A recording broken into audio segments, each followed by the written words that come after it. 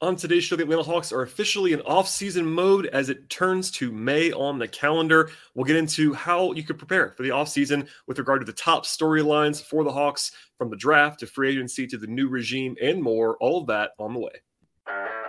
You are Locked On Hawks, your daily Atlanta Hawks podcast. Part of the Locked On Podcast Network. Your team every day.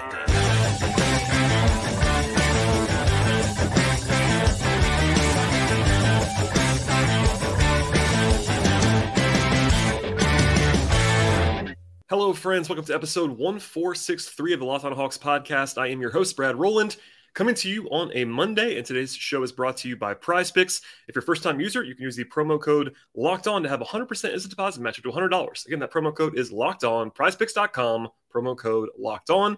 And today's episode, we'll be diving into the offseason. It is now May 1st, which means that it's a new month, and of course, the Hawks are eliminated from the playoffs, and we all kind of know that already, but we're setting the table a little bit on today's episode with five kind of primary big picture storylines for the offseason. We'll have plenty of guests on the way to talk about the draft and free agency and trade stuff in the future. But I feel like it's a good time to kind of reset things, start a new week, start a new month with some big picture topics. And I also want to encourage you at the top of the podcast to make us your first listen each and every day by subscribing to the podcast, listening to us across podcast platforms, Apple Podcasts, Spotify.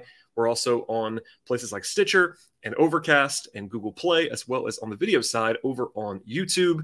And we'll dive right in. So I really do appreciate everybody listening to the podcast. Hopefully we have some new listeners coming out of the playoffs. And thanks for sticking with us. And certainly spread the word to your friends as well. We will start with our first topic, which is going to be the salary cap situation for the Hawks. And by the way, as a little bit of a peek forward, the rest of our topics, we're going to talk about the new regime of the Hawks, both coaching staff and front office, who's extension eligible for Atlanta. And there are three guys to keep an eye on there. Also, the potential trade stuff in the front court in particular with regard to some veterans. And then we'll end the podcast with some draft chatter about the Hawks, who have 2 picks in this year's NBA draft, which is, by the way, less than 2 months away at this juncture. So on the cap side, on the bright side here for the Hawks, they only have 2 free agents. That's a very small number. And it's actually only Aaron Holiday, who was on a 1-year minimum contract, and Trent Forrest, who's actually on a 2-way contract. So not a huge sort of projected definite swing there for the Hawks. And they do have 4 players on non-guaranteed contracts that would be very easy to move on from if they wanted to or needed to for cap reasons or flexibility reasons, etc. Those 4 players: Bruno Fernando, Garrison Matthews, Vit Krejci, and Tyrese Martin. Plus, they had Donovan Williams on a 2-way contract that's actually going to be carrying over to next year. But if they wanted to have that spot be cleared off, they could go ahead and do that pretty easily as well. But the unfortunate part about that, and really most of it is good. Usually when you have all your guys under contract, it's probably a good thing. The Hawks just have a lot of money committed to this team, both for next year coming up in 24-25 and 25-26 and beyond that. So lots of stuff on the books here. In fact, almost $164 million committed to only 10 players for the 23-24 season. Trey is the only guy over $26 million, but they have 5 guys between $17 million and about $26 million. Plus a Okongwu making more than $8 million on the final year of his rookie contract. So lots of salary on the books. And for some context about that, what is actually about $163.8 million is that the salary cap line, again, the cap line, not the tax, but the salary cap line is $134 million projected. That could change between now and July, but it won't change drastically. So, almost $30 million over the cap, which I often still get questions about what the Hawks are going to do with their quote unquote cap space. They don't have any. They're not even close to having cap space. They do have some exceptions to potentially use. They could use a mid-level exception, whether it be non-taxpayer mid-level or the taxpayer mid-level if they're over the tax line. But there are ways to add to the team, both by signing players and trading players, et cetera. But as far as cap space, traditionally, that is long gone for Atlanta at this point. In fact, the Hawks are actually over the tax line right now, which is projected at about $162 million. As a reminder, by the way, I mentioned 10 guys under contract for almost $164 for the Hawks. That number is the bare minimum because you can't just roll with 10 guys. You have to fill out the roster with at least 14 players. So even if the Hawks were to sign 4 minimum contracts, which, by the way, would not be a great situation to build this roster with, they'd still be well over the tax line. And by the way, the first-round pick the Hawks have, which we'll come back to later on in the podcast, has a first-year salary of about $4 million. So even if you had that plus minimums, you'd be well over. Long story short, the Hawks are over the tax line right now. That's not going to change unless they trade players to save money. I'm going to hold off talking about the new CBA in deep terms right now and all of the additional penalties that could be coming in the future with second aprons and all those fun things. Mostly because I don't think the Hawks are going to be going crazy on the money side, but I should say this right now. The Hawks have a big picture decision to make with regard to the luxury tax this summer. I pointed this out a lot before this last season, that the Hawks were going to, not just might, were going to get under the tax line somehow, no matter what. And I was right about that, honestly. But they found a way to get under the tax, but both by the Kevin Huerter trade, saving money there, saving money again in the Mo Harkless trade, then operating all of their deadline moves with an understanding that they were not going to go over the tax line. Credit to them, by the way, for getting Saddiq Bey, who is a very cheap contract and is a very helpful player. At the same time, they paid more draft capital to get under the tax because you might forget this now, but they had to shed Justin Holiday's salary to get cheaper to take on Saddiq Bey without going into the tax. So all those moves were in conjunction with each other. This time around, it'd be more difficult even this time to be under the tax line because, again, they have so much more money committed. They're already over the line right now. Also, they want to win, and there'll be pressure, I think, internally after the way they performed this year in the regular season especially. It's also hard to improve your team while actively cutting money. That was part of the problem of last year and why I think in particular the Huerter trade got a lot of attention, both for me and other people, is that it wasn't like they were losing this superstar asset, but they were making the team worse for money reasons. And that's the problem, is that it's hard to get cheaper while getting better. And the Hawks are going to be in that same spot again because everybody wants to get better. After this last season where the Hawks were frustrating, they were all disappointed with how they performed. They were much better in the playoffs for sure, but it's hard to get better and get cheaper at the same time, which is a problem they're going to have, at least potentially, going into this year. I will not go player by player and talk about their contracts and all their money for next season, but it's worth noting that Trey, DeJounte, Bogdanovich, Capella, Collins, Hunter, Okongwu all get raises from last year to this year. And Hunter's almost doubles, actually more than doubles, because of his extension starting. So if you're wondering how the Hawks got so much more expensive, it's because most contracts increase in value year over year. Now, Bogey just signed an extension that begins to decrease, but it starts higher this year than it did last year. Then it goes down from there, which is part of the appeal of that contract. But most deals go up, and a lot of the Hawks' core guys have deals that are rising at this point in time. I do want to add one thing clearly for the everyday listeners. You will know this, that I banged the drum again a lot last year. The Hawks are not going to go into the tax. I heard that repeatedly, no matter what Tony Ressler has to say or anyone else had to say publicly. They were never going into the tax last year. That was correct. This time around, though, I don't have the same conviction on that, which is a positive in some ways. It would be harder this time to get under the tax. That's one thing. And also, there's a new regime in place. You're talking about Quinn Snyder. You're talking about Landry Fields as the primary GM, Kyle Korver, and obviously the Ressler family. It could be argued last season, at least, that it was somewhat prudent to stay under because you avoid the repeater tax and all that stuff. That only matters if you go over now. But potentially that was part of the plan, if you want to be kind in the viewpoint. So ultimately, we'll see what happens. I am not, in contrast to last year, I'm not going to come on this podcast right now on May 1st and tell you that the Hawks are not going to go into the tax. They might. I kind of believe it when I see it mode on the tax and spending for the Hawks because they've just never done it in this regime. But given the setup, given what they've said publicly, even they've kind of been, I think, misleading people at times on that. But I do think that the Hawks could go over the tax line, could stay over the tax line, because right now, again, they're over right now. Keep an eye on that in the future. The tax and the cap sheet are always of importance. I know a lot of fans don't really love this stuff, and I get why. But in the NBA, a salary cap-driven league, it does all matter, and that is where the Hawks stand at this juncture. One more thing here as we sort of transition. The new regime is a talking point for obvious reasons. We'll start with the unquestioned positive, that is Quinn Snyder. He took over in February, and the results will not blow you away in terms of wins and losses in the regular season, but the team's playing style changed in a positive direction in my view. I loved that hire of Quinn Snyder. He was the guy that I wanted. I said as much.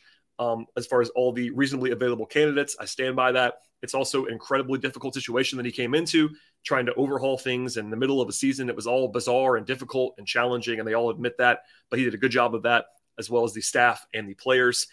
I talked about this a lot on Friday with exit interviews as well. By the way, that podcast is still in your feed right now.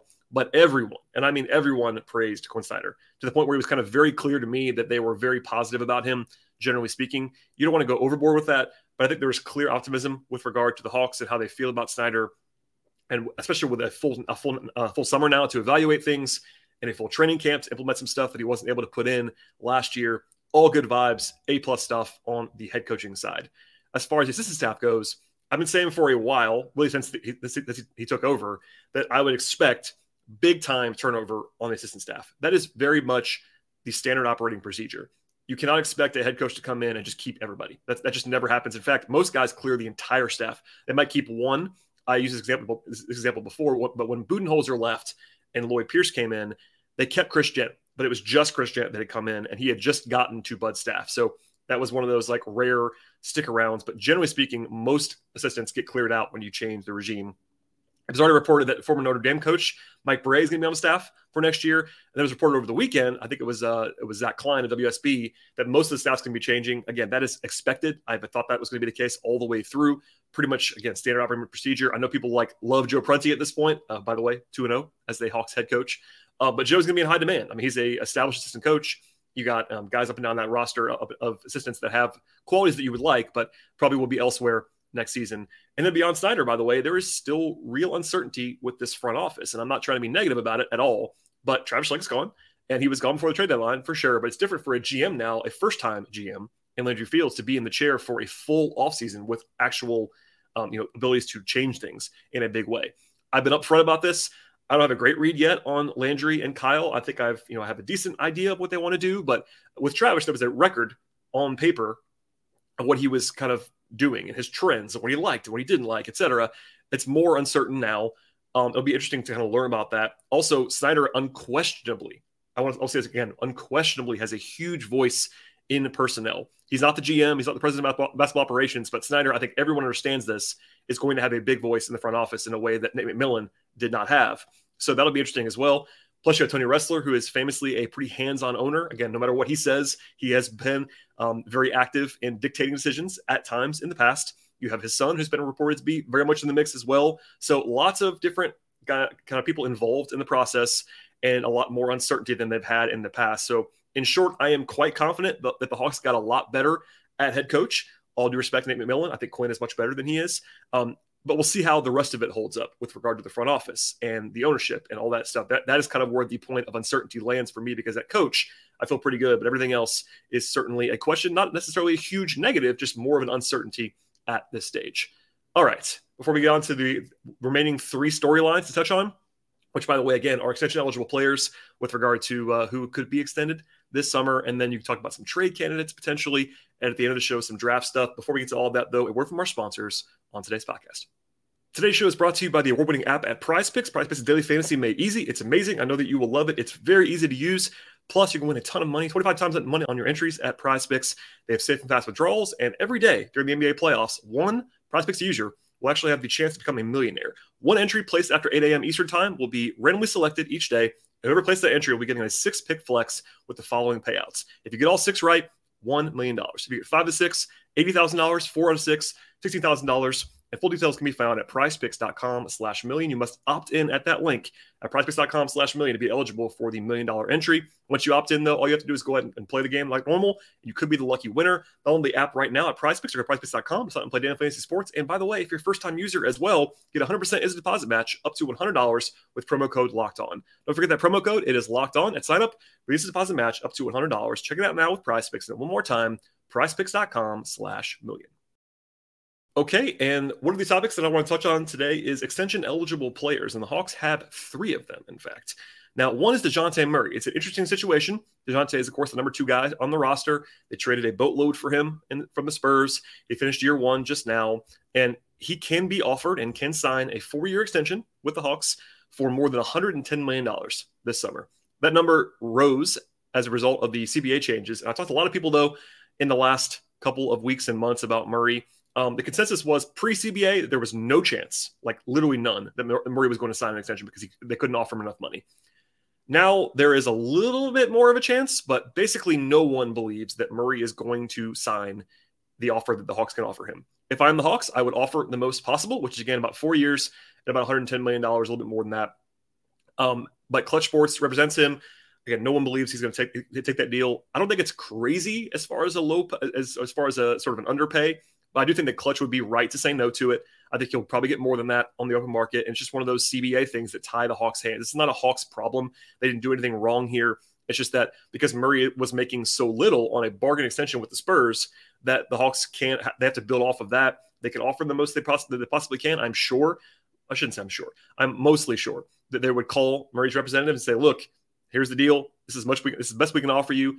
We can do the player option, whatever else we possibly can at the end of this deal. Will you take it? And Murray's people probably say no. But there you go. I do think that the most likely scenario is Murray hitting free agency at the end of next season. That is a tough spot to be for the Hawks, especially because they already paid so much in that trade for him that there is a chance that he leaves for nothing at the end of next season. Now, they could still sign him to a large contract at the end of that. The Hawks will not be limited at all. If the fact they'll have his bird rights, they could pay him the max at the end of next year. And I'll just say this now. I don't think Murray is going to be worth the absolute maximum the Hawks can pay him at the end of next summer. That would be a large contract. But we'll see. Anyway, TBD, he is eligible for an extension. I think no one expects it, but it's at least plausible at this point. Then they have two more conventional rookie extension candidates in Saddiq Bey and Onyeka Okongwu. I won't go into huge detail on these as far as we'll talk about these more later on in the summer, but worth putting in these because these guys obviously want extensions. You want that security. And oftentimes these actually really get done immediately, basically in July, or they drag all the way into October. Occasionally you have something in the middle, but there's kind of two prime windows. It's right at the beginning of July and then in October, right at the end of the process with regard to rookie extensions. And as a reminder, Hunter signed one of these deals last year. Herder signed one of these deals the year before. These don't kick in until the following year. So everything I said before about the cap for next year, even if they were to sign Bey or Okongwu to extensions, that would not impact things until the 24-25 season. Keep that in mind. Even though you're agreeing to them a year ahead of time. Okongwu has not had the opportunity yet to be a starting center for the Hawks, which complicates things on all sides. But he is also, in my mind, pretty proven as a starting caliber center. He's 22 years old, huge upside, former lottery pick, all those things. The decision-making with Okongwu, a lot of it kind of stems from what their plan is at center with regard to Capella and all that. But he is a guy that they want to keep around long-term.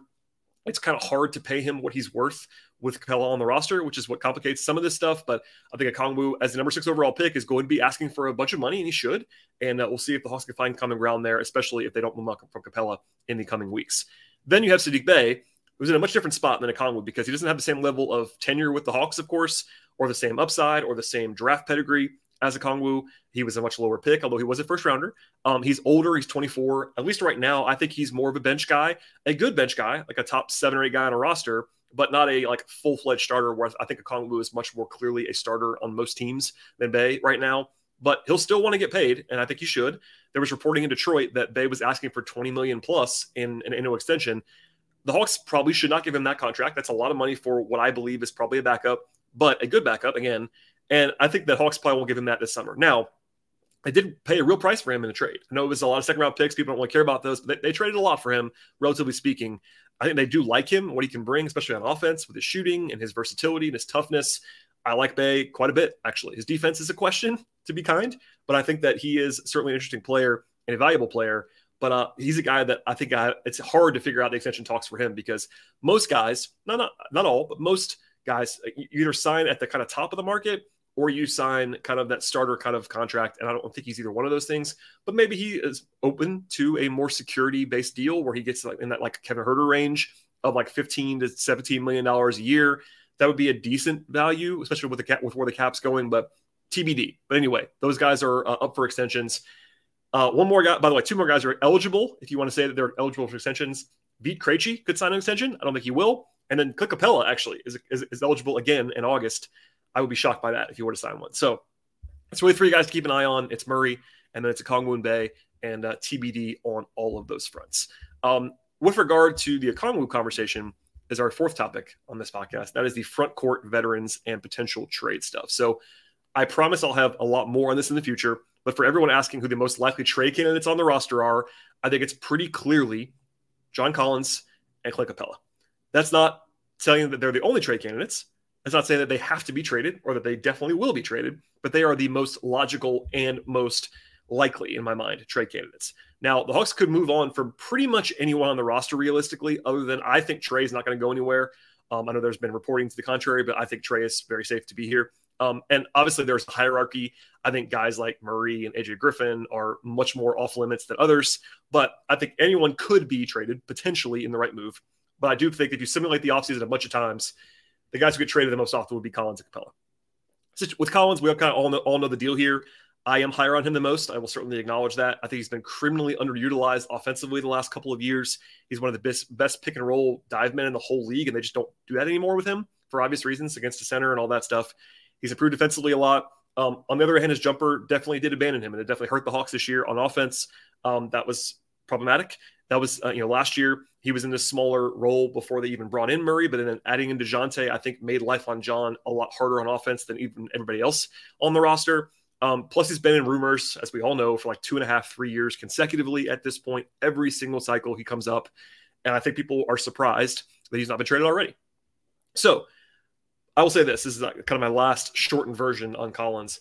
People are acting like it is a guarantee that he is traded, and I don't believe that's true. Now, I think you could certainly argue that it's more likely than not that he's moved, but we've gotten here before. I think people have acted like this at times in the past. I've been very skeptical, even though there's been lots of reporting that Collins was definitely, or quote unquote, absolutely going to get moved, and he hasn't yet. Now, I am of firm belief, if you're a new listener, you might not know this, I think that trades are harder than people realize that they are. And I think that's part of the deal with Collins. Now, are they motivated to trade him? We'll see. Landry didn't give like a ringing endorsement necessarily of Collins on the way out of extra interviews, all that stuff. But I do think that there is a chance, maybe a small one, but certainly a chance that he's still back. And I do think that honestly, it actually involves Capella. It's a lot easier in my mind as we transition to Capella to keep Collins if you trade Capella. And for me, I've often said those guys have actually worked very well together. If you look at the numbers when they play together, they've actually almost always been good, to the contrary of what you might think because of the lack of spacing with those two players. But I do think that long-term, especially with a Kongwu butting into the competition as a really good player, I think it will surprise me. It won't shock me, but it will surprise me if they bring back both John and Clint. And again, I think the most likely way that the Hawks keep Collins would be to trade Clint because of just the versatility factor there. My best guess is they'll move one of them. The situation is much different with Capella, though, because with Collins, his role has changed a lot, all that stuff. Capella is the same guy he's been. He's probably a little bit worse than he was 2 years ago, just because of age, all that stuff, but he remains an above-average starting center. I think Capella gets a lot of heat from some corners of the Hawks fan base. It's kind of unjustified. I think part of that's because people like Okongwu, and that's okay. They're both really good players, but Capella is a proven above-average starter at center. He's a very good player. He's extremely important to the rebounding and defense, etc. But again, the thing is, he's not going to get any younger at this point. And again, they messed it a lot in Okongwu. I think he's ready for the next step and all that stuff. It's not a bad thing to have two centers that are good. I'll say that. But at some point, they have to choose one of the avenues. Those guys can't realistically play together a lot. It would be very reasonable to go ahead and move on from Clint now. I said as someone who thinks Clint's very good, it would be totally reasonable to trade him now because Okongwu is ready in my mind. Anyway, especially if you get value. Now, what I will say as my final salvo here is that I would not be in the business of giving away. And when I say giving away, I mean trading for negative value or trading for nothing, Collins or Capella. You could argue that if you could just get off of Collins' contract for nothing bad coming back, that might be a reasonable avenue. I wouldn't hate that necessarily, but I would not be eager to do that. But I would not be just so desperate to trade either one of them that you take a bad deal. I know that some Hawks fans would take anything for Collins or Capella right now, and I get it. But that's where I am standing at this point in time. But I do think if I had to guess, one of them will be gone. Maybe both. It's possible, although I think less likely that they trade both of those guys. But that's what we'll leave it for now. And certainly I will have more trade stuff on the horizon. But because everybody's been asking, yes, the most likely trade candidates are Collins and Capella in some order. And we'll leave it there for now. All right, one more break to hear from our sponsors. When we come back, we'll finish up with some draft talk at the end of the show. All right. And we'll dive into the draft stuff right now. Again, I'm going to save like my takes on the draft for later. In fact, I already recorded a podcast that you will hear at some point in the next week or two with my friend Brian Schroeder on most of the candidates for the 15th overall pick, because the Hawks have two picks in this draft, 15 and 46. That 46 pick is from New Orleans. It's a second rounder. It's not sexy, but it was a helpful draft selection. Also in the future, by the way, the Hawks in 2024 have their own pick and might have a first from the Kings. This is my reminder that nothing that Sacramento did this year in their miraculously impressive season impacted the pick, other than some more optimism that that the Kings are not a dumpster fire anymore. That's a nice thing for the Hawks to have. But the Hawks get the first round pick for the Kings in 2024 if the Kings make the playoffs next season. Not this year, next season. If they don't, it becomes top 12 protected, then top 10 protected, and then it becomes 2 seconds if it is not conveyed. 2025, the Hawks do not have a first round pick. They've traded that pick to San Antonio as part of the Murray trade. 2026, they have a pick swap with the Spurs. So they'll have a pick in the first round in 2026, but it's actually going to be the worst of the Hawks and the Spurs first rounders. And then in 2027, they've traded their pick again to the Spurs. So they're back on track after that with 2028 and beyond, but they're a little bit short on assets. Obviously, they're down 2 picks in full, plus a swap. They do have the extra pick coming from the Kings if it conveys. So they're not in terrible shape, but they're in negative on the draft. And also, they're below average on second-round picks, too, after trading a bunch of them to get Bay and Fernando and Matthews. So, as for this year's draft, I have a bunch of guests lined up. Again, Brian's coming on pretty soon to talk about all of these guys. But the most interesting part of the draft is at the top, obviously, with Wembanyama. That's not really a Hawks conversation. But I do think the Hawks are in a pretty decent spot at 15 overall. This is a class, in my mind, that is not necessarily super top-heavy outside of Wembanyama. Obviously, he is a clear number 1. I believe Scoot Henderson's a clear number 2. And then there's sort of a tier above where the Hawks are going to be from like 3 to, 7 or 8 maybe, of guys that I think are probably, a half tier at least above the rest, whether it's Cam Whitmore or Jarris Walker, Brandon Miller, the Thompson twins, etc. And then you get into where the Hawks are. And I believe there's probably like 15 guys that the Hawks could realistically draft at 15 overall. Not who I would take, but realistically could be mocked there at this early juncture. This is, again, pre-combine, pre-withdrawals, all that stuff. But there isn't a huge gap for me between like 10 and like 25 or 30 in this class. So that's not a bad spot to be at 15 necessarily. There are a lot of interesting perimeter players that the Hawks could look at, especially the guys who can defend, because the Hawks do need some more point of attack defense. I think Cason Wallace of Kentucky is the primary guy that I would sort of put in that archetype. Kobe Buffkin of Michigan, Keontae George. There are all kinds of names. Anthony Black, who's more of like a hybrid. He's more like 6'7", a good defender though, from Arkansas if you were to fall to them. And then lots of wing/forward types. Bryce Sensabaugh and Taylor Hendricks of UCF and Chris Murray of Iowa. Dariq Whitehead's got a lot of attention because he's from Duke, and it'd be kind of following the Hawks' recent line in the draft where they just draft the Duke guy who falls to them. It's kind of a funny thing that's been happening in recent days. Jett Howard from Michigan. There's all kinds of names up and down the board here. But again, casting a wide net. Also, they could draft Derek Lively, especially if they were to move on from Clint Capella. Derek Lively is a 7'1", true like rim running center. Not a guy that I would draft like in the top 5, but at 15, totally reasonable pick. And if they, again, move on from Clint, they're going to need a big 7-footer probably type to have behind a Kongwu for versatility perspective. So all that said, they have a lot of options, and it's a good, valuable pick to have. And by the way, they could also trade up. They could trade down. They could trade out entirely. It would not surprise me in the least for where this team is right now if they were to trade that pick to try to improve the roster somewhere else. I'm not advocating for that, but it wouldn't shock me. And then, of course, the less sexy pick is at 46 overall. Not a pick that anyone's going to be terribly excited about, but it actually broke perfectly for Atlanta. They had a pick coming from New Orleans that was top 45 protected. So the best possible case scenario for that pick was 46, and that's where it landed. So that's actually very helpful. Now, I'll make the joke now. The Hawks have sold second-round picks way too often for my liking, and that's happened before in the past. Hopefully they don't do that this time around. But at the very least, it's a chance to kind of take a flyer, and I've made this point before. I'm not trying to be negative, but the Hawks have not really hit on a second-round pick in a decade. Their last kind of quality second-round picks were Mike Scott and Mike Muscala, and that was about 10 years ago.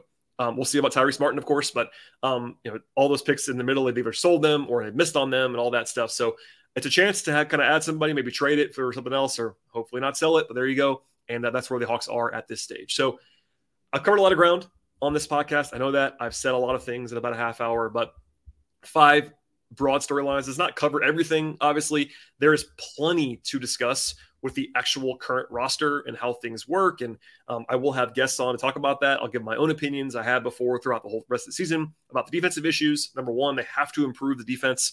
That's not a secret. They all kind of know that, but they need more shooting. They need more defense. And then we'll see what Quinn puts his sort of thumbprints on this roster this year. But that's kind of where we are at this point in time. New regime in place, draft stuff. Salary cap is a looming question for sure. Trades, etc. And hopefully that was a good sort of primer for the rest of the offseason. Again, please subscribe to this show anywhere you get your podcasts, Apple, Spotify, Odyssey app, Google Play, Overcast, etc. We're also on YouTube, so please find us there and like and subscribe. If you want to help the podcast, the best possible way to do that is to subscribe and download multiple times, whether you want to do that on Spotify and Apple and kind of set it to an auto download or whatever. We do appreciate all those clicks and downloads. Definitely helps us and helps our advertisers as well. Also, please leave ratings and reviews. Also, follow the show on Twitter at Locked On Hawks. Follow me on Twitter at BT Rowland. Follow my written work on the Hawks, patreon.com/BT Rowland. Enjoy the rest of your Monday as you listen to this podcast. We'll have much more to come later in the week, and we'll see you all next time.